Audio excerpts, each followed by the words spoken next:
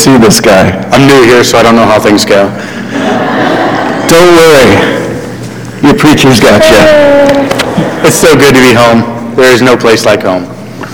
I will be reading 1 Corinthians chapter 8, verses 1 through 3. It says, "Now as touching things offered unto idols, we know that we all have knowledge. Knowledge puffs up, but charity edifies. And if any man thinks that he knows anything, he knows nothing yet as he ought to know. But if any man loves God, the same is known of him." All right. Thank you, brother. It's good to be with you guys this morning, inside the building or in cars, or some of you who might hunt and find me online at some point. Welcome to the Eugene Church of Christ. We don't get it perfect, but we're sure trying, because our Lord and Savior, he just calls us further on and deeper in, and what a beautiful thing to pursue Jesus Christ with our lives. So to build up our context for our lesson today, let's quickly review kind of some of the places we were this last week.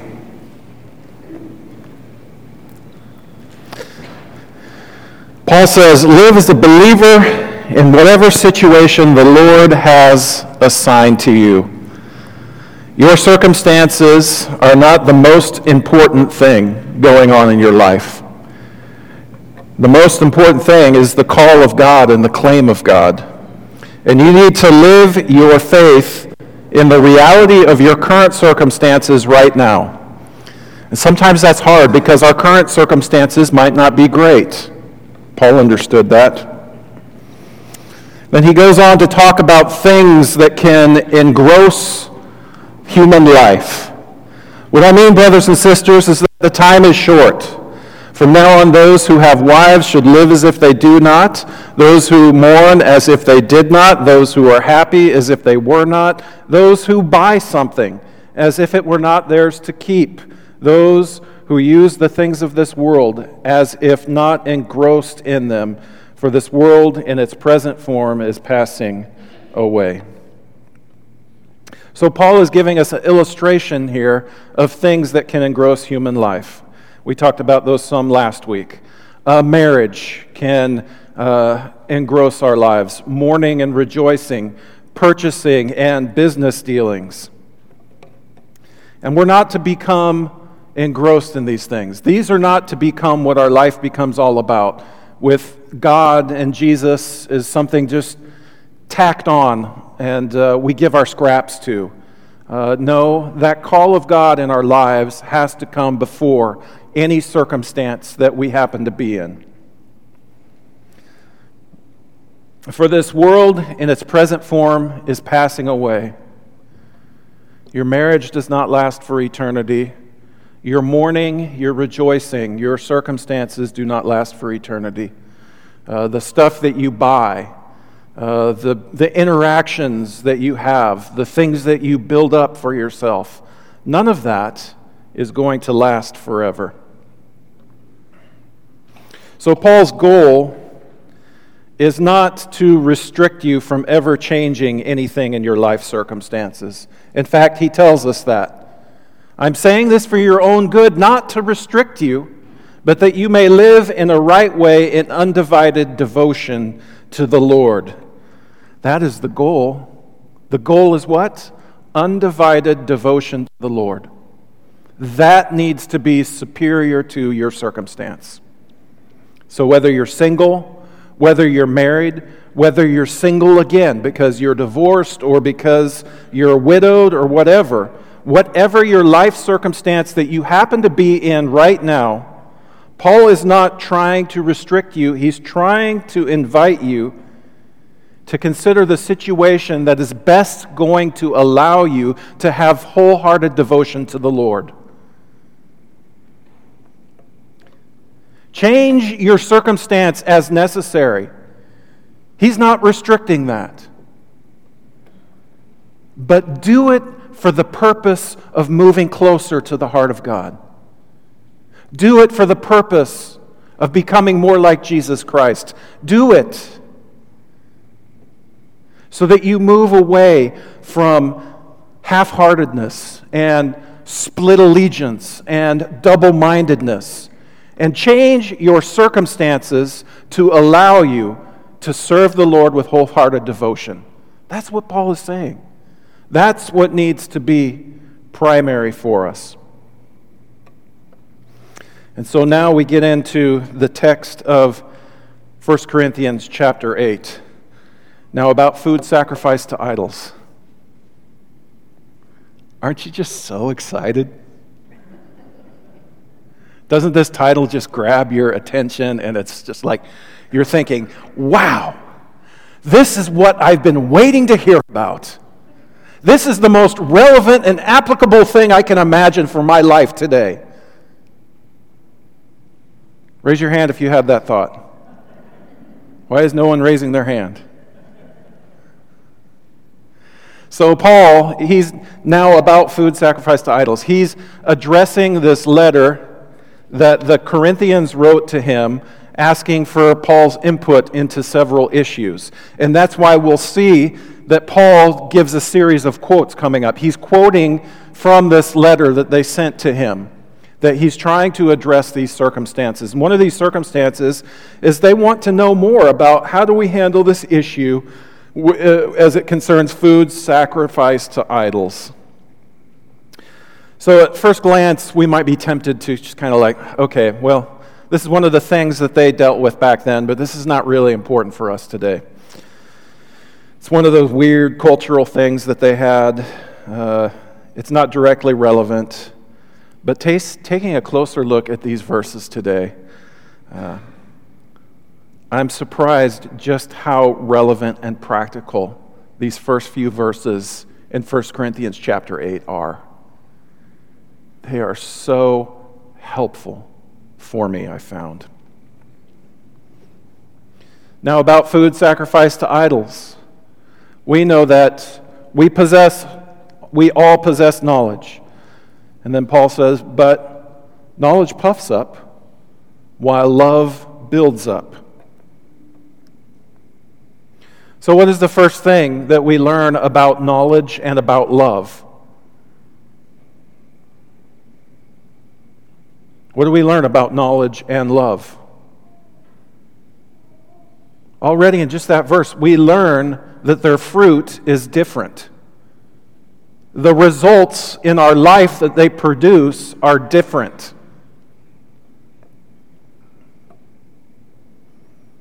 Knowledge with the absence of love produces pride.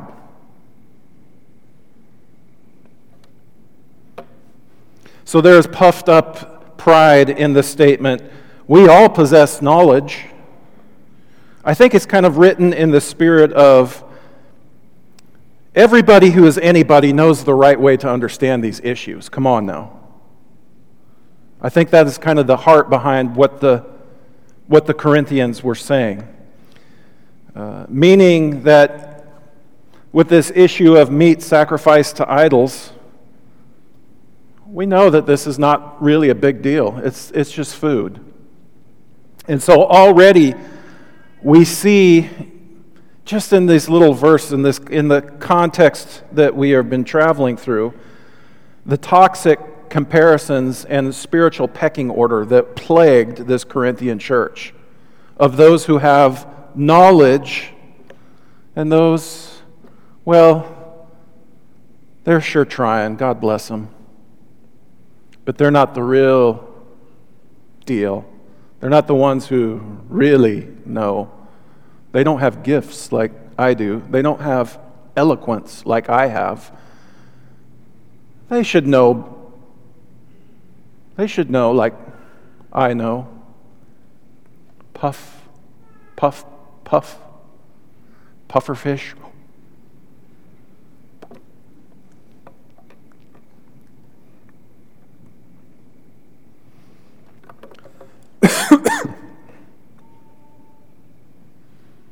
I got to be careful about that. I'm getting chubbier cheeks all the time. Those who think they know something do not yet know as they ought to know, but whoever loves God is known by God.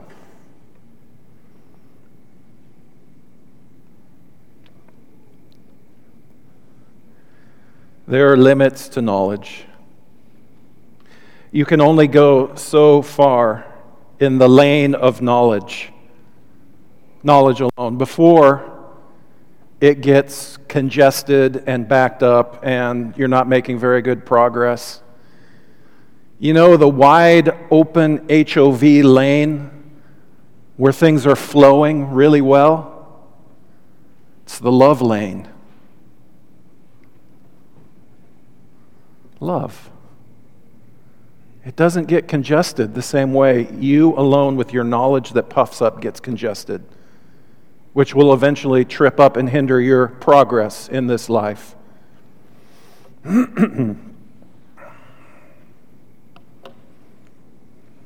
Loving God is always going to get you further than the stuff that you think you know. Loving God is always going to take you further than what you think you understand and what you're right about. I'm right. And you may know a lot. There's some smart people in this room. There's people in this room who are smarter than I am. It's hard for me to admit. But the only knowledge that really matters is that God knows you and that you love God. Paul is talking about the completion of knowledge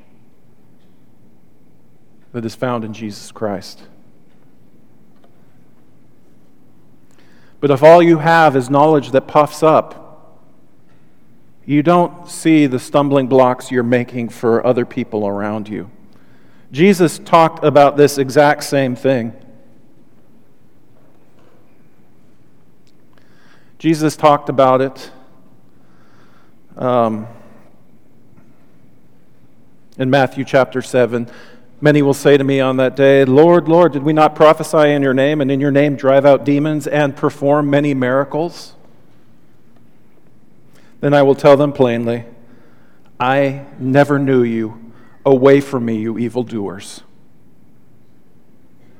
They're doing all the stuff of Jesus, but they do not know him. They don't know him in the right way. They don't know him in a way that will save. The completion of knowledge is not what you know. It is who you know, who you love. Now, I'm not the phrase, it's not what you know, it's who you know, is not original to Calvin. But the completion of knowledge, tied to that, it's not the smarts, it's the heart. That's what Paul is getting at. So, I'm just possibly, Calvin put these things together in a new way. Probably not. Come on, I'm just trying to puff up Calvin a little bit, guys. Thanks for the snickers, people who love me. If you really loved me, you would laugh at my jokes. The completion of knowledge, it finds itself expressed most fully in love of God and full devotion to him. That is the knowledge that we need. That is the knowledge that will save this world and save ourselves, save those around us. Loving God. So Paul frames the entire discussion of this issue. And the wonderful thing that is so applicable about this section is it doesn't have to be just meat sacrificed to idols. You can plug other issues into this. Love of God is the completion of knowledge when it comes to all the stuff you think you know and you're right about. Is it puffing up or is it building up? That's the litmus test that matters. So it's true that meat sacrificed to idols, it's maybe not immediately relevant to us in the same way that it was for the Corinthians. We understand that. We get that.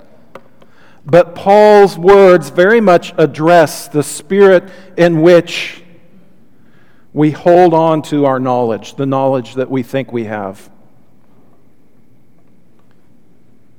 Paul is giving us guidelines on the spirit in which we are to approach the issues and the knowledge that we have. And especially probably issues where we may have differences of opinion. And so, as you consider this kind of knowledge, what Paul is talking about, I think these are some of the most relevant verses there are when it comes to issues of Christian unity,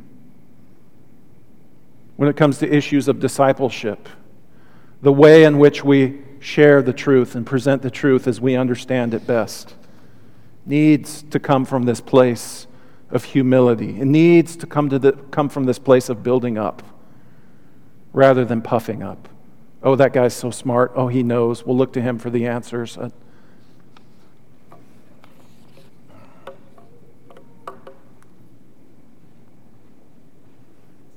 So then, about eating food sacrificed to idols, we know that an idol is nothing at all in the world, and that there is no God but one.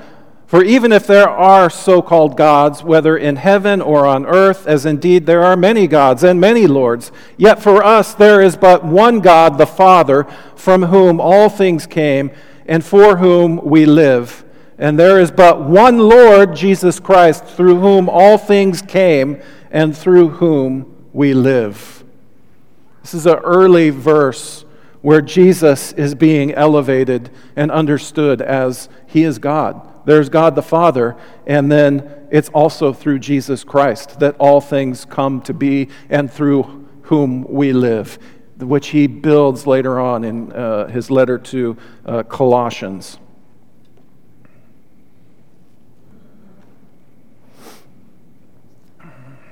So there's been 3 quotes from this Corinthian letter to Paul.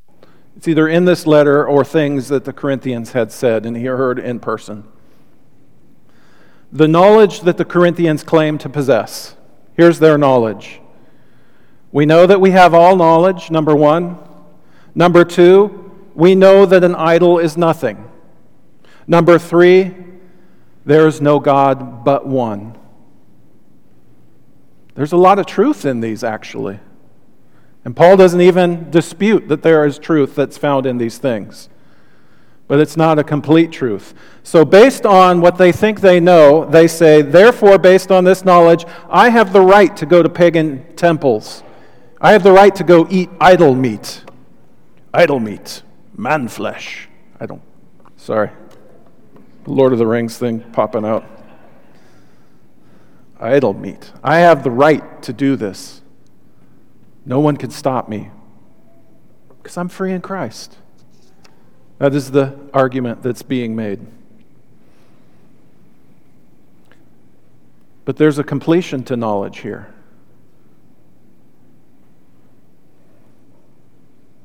In 8:7, we all know, everyone who's anybody knows the right way to view this issue. Paul says, not everyone has this knowledge. And that knowledge is crushing your brother. Have you thought about your brother? We know that an idol is nothing, which is true. But Paul says later on, demons are tied to the sacrifices made to idols. It's not as benign and innocent as you make it out to be. And that is true. There is no God but one. But our God is a jealous God. He doesn't want to share your allegiance with others. And so Paul says, you cannot mix the Lord's table with the table of demons. Those things do not go together. Yes, there is no God but one. But because that is true, everything that follows changes.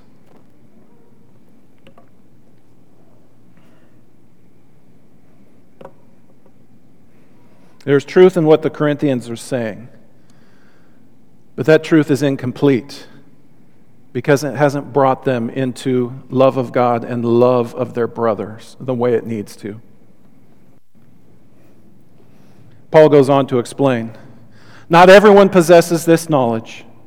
Some people are still so accustomed to idols that when they eat sacrificial food, they think of it as having been sacrificed to a god, and since their conscience is weak, it is defiled.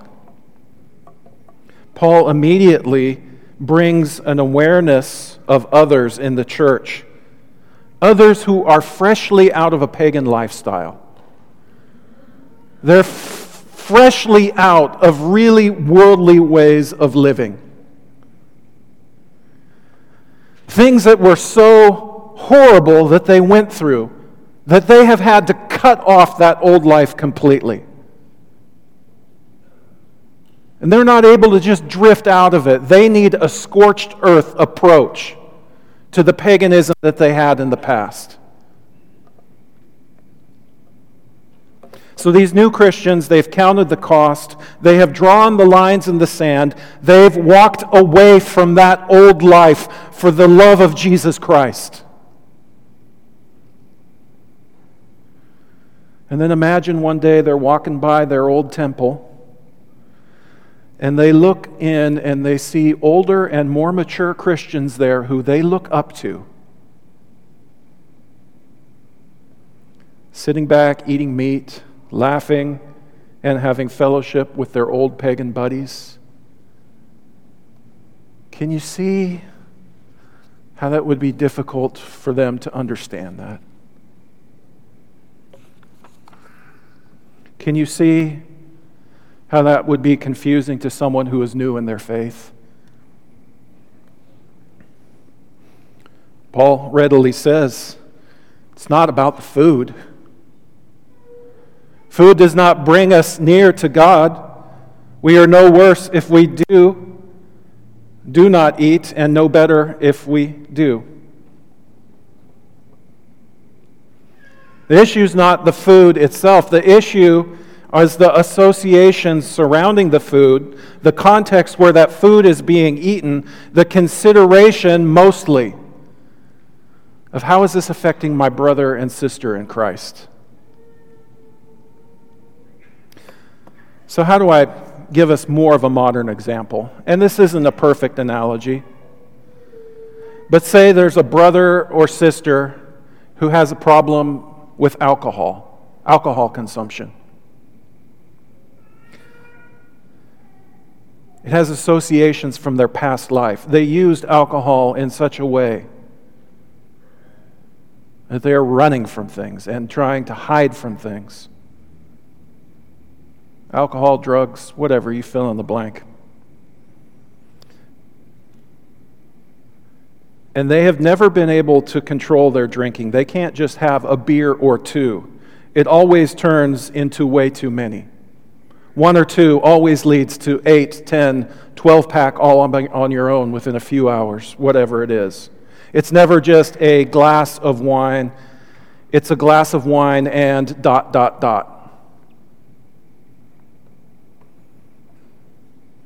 And so they repent and they walk away from that and all that represents. They cut it out of their life completely. They don't touch it anymore because they know that they are playing with fire. And then one day they happen to walk by their old sports bar, and much to their surprise, they see their elders and a minister sharing a pitcher of beer.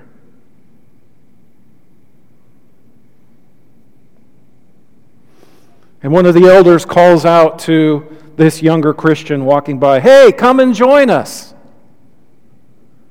And then they notice the younger Christian hesitate. And they say, "Hey, it's okay, it's no big deal, it's just a beer." It may very well be no big deal for an older, more disciplined Christian to have a few sips of beer. But who is it a big deal for?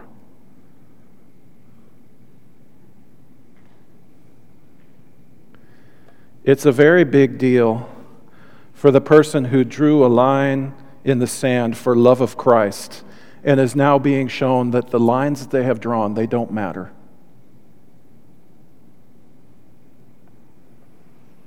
I find this convicting because I haven't always done this right and I haven't always gotten this right. That's me just making up an example. By the way, just so you know, I've never seen your elders in a sports bar sharing a pitcher of beer.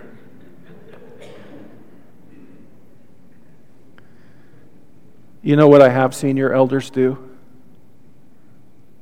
I have seen them pray for every person in this room by name.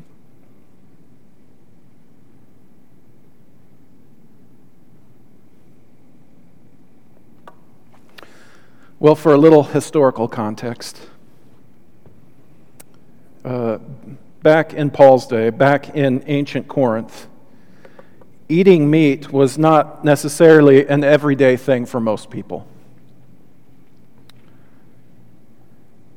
You could buy meat in the market, probably be impossible to find meat to purchase that had not been sacrificed in some way. So in Paul's day, these pagan temples, they would have these sacrifices. They'd even sell vouchers beforehand. You could buy tickets to go get your little portion of meat ahead of time. Many of the temples of that day had dedicated eating areas where they would consume these sacrifices. And so practically speaking, in the ancient world, this is one of the closest things you could find to a cafeteria or a restaurant. You know, you may be able to find meals at an end or hire someone to cook for you or something like that. But as far as a public gathering place that you can just show up and get your meat. So you can imagine that this was just a normal thing in their day and their time. It's just kind of what you had to do to eat meat. A fairly benign act for most people. They don't care about the paganism stuff. They don't care about that funny business. You just thought that barbecue brisket smelled real good when you walked by. And that's the motivation. I put brisket in there because I really like brisket. Any of you guys like brisket? Jeremy does? Oh, Brenda. Okay. Jeremy, give me 2 hands. That's hallelujah, Lord. Thank you for brisket. That's what that means. Paul says the consideration needs to be bigger than this.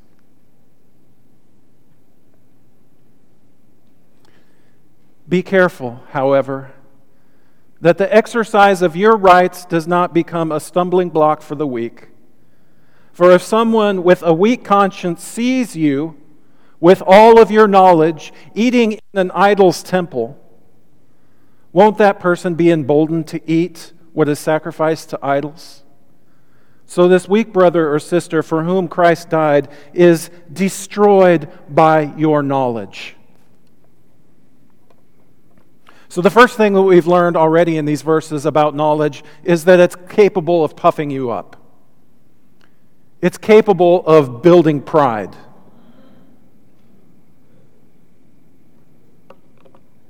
When our smarts that we think we have, it grows pride. It's self-congratulatory. It's self-sufficient. It differentiates us from the people around us.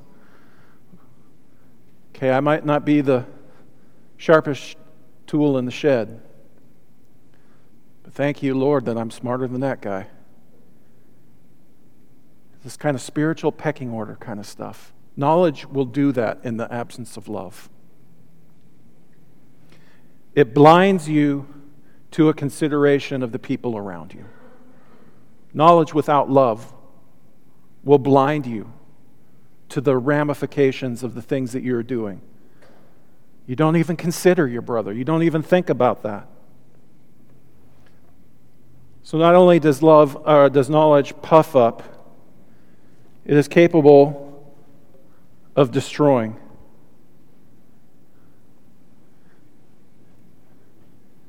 You ever think about the things you know, how they are capable of harming other people? I think about it all the time.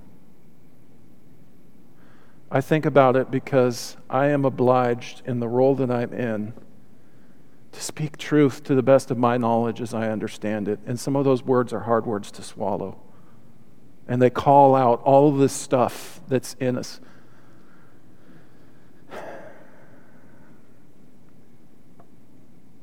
And we have to let the truth speak. We have to. But the truth in our hands, if we're not careful, it can just be a club to destroy the faith of other people.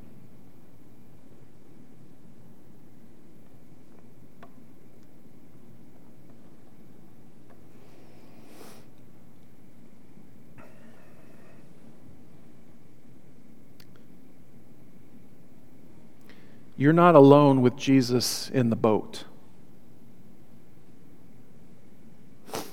Everywhere Jesus goes, he takes his whole family with him.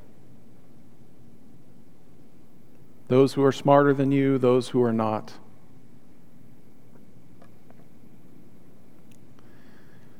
You know, it's some of the earliest sins we have recorded. Genesis chapter 4, Cain and Abel. Am I my brother's keeper? That is the original, you do you and I'll do me statement. But the truth is, in Jesus Christ, you are your brother's keeper. You are your sister's keeper. Your considerations have to be for something bigger than you alone on a desert island with the Lord.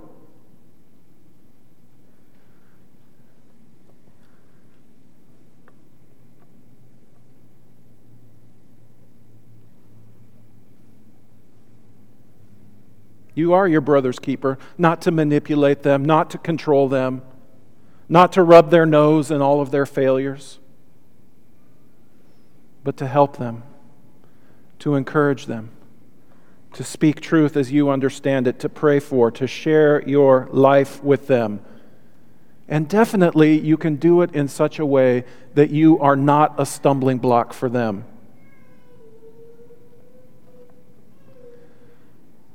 Paul is inviting us to a place where your consideration needs to be bigger than just you alone with Jesus. So in the way you are living your Christian life, how are you helping your brother or sister? How are your freedoms in Christ potentially harming your brother or sister? How many of the things that you think you know may actually be feeding you in some puffed up ways? How may your need to be right and have everyone else know that you are right, how may that actually be harming the Lord's church? And I've seen people use these verses in a way that it's kind of funny. So something that we think is, as short aside, as benign as translations of the Bible. So my first time where I really was in a big blow up about what's the right translation to be using, I was with the World English Institute, and I went on this mission trip to Albania. I was a young kid, 19 or so. And one of the people on this trip, they were sharing that the only correct version to use of the Scripture is the King James Version. And these are the reasons why all the rest of you are wrong. And these are the reasons why you should not. And I remember the missionary there in Albania, a guy from New Zealand, I think. They had it out, and they took it to task. And finally, this guy who said, no, it's only King James. The only right way that we know, wink, wink, is King James. After this missionary just kind of took him to task with that, he said, well, it may be that I am the weaker brother, but that means you need to do what I say, or do what I want. That's not what Paul is talking about. That's manipulation. That's giving up on love for the sake of trying to win an argument. Do you get that? I'm not picking on people who love the King James Version, just so you know. For some of us, that language is beautiful. It's akin to poetry to us. It just opens up the Word of God in such a way that it just touches our heart and we love it. And others might think, no, this language is archaic. I don't get it at all. Give me the NIV, because then I understand it and I see the beauty of the meaning in different ways. And maybe sometimes it's the message for a verse that just helps open that to you and explore that. The ways in which we hold our knowledge, it can do a lot of good, or there can be harm that's done. Is there a blindness to your brother or sister? I know I'm beating a dead horse here a little bit, but that is because what I have seen in the churches of Christ that I have lived my whole life in is that there have been times where our brotherhood has been plagued with people who are willing to give up on love for the sake of winning an argument, and it breaks my heart. And sometimes I have been that person.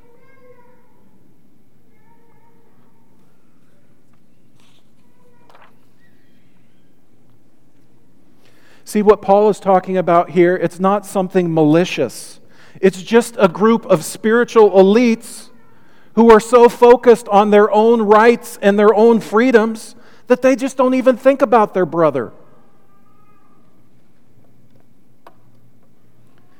But Paul says this: when you sin against them in this way and wound their weak conscience, you sin against Christ. Remember what Jesus said about the sheep and the goats? Truly, I tell you, whatever you did not do for one of the least of these, you did not do it for me. That is the whole point of that parable of the sheep or goats. Who are you not seeing? Who are you not seeing?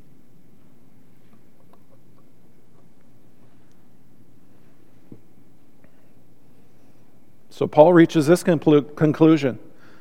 Therefore, if what I eat causes my brother and sister to fall into sin, I will never eat meat again, so that I will not cause them to fall. If this is really the issue that would allow me to not be a stumbling block to my brother or sister, okay, then sign me up, Paul is saying. I'll go figure out how to do this. I love meat. How do you give up meat? For the love of Christ, maybe I'll have to figure that out. Jonathan maybe can give me some tips. How do I let go of meat, Jonathan? Jonathan's a vegetarian. Sorry, I'm calling you out, brother. Thumbs up back there. You have a responsibility to the body of Christ. You have a responsibility implied in these texts that you help disciple a brother, sister to a place where the freedoms that you have in Christ are not becoming a stumbling block that hinders them. You don't have to agree on everything 100%. You don't have to see every issue exactly the same way. But you have to come to a relational understanding that is so focused on the love of God that it removes the barriers that can exist between you.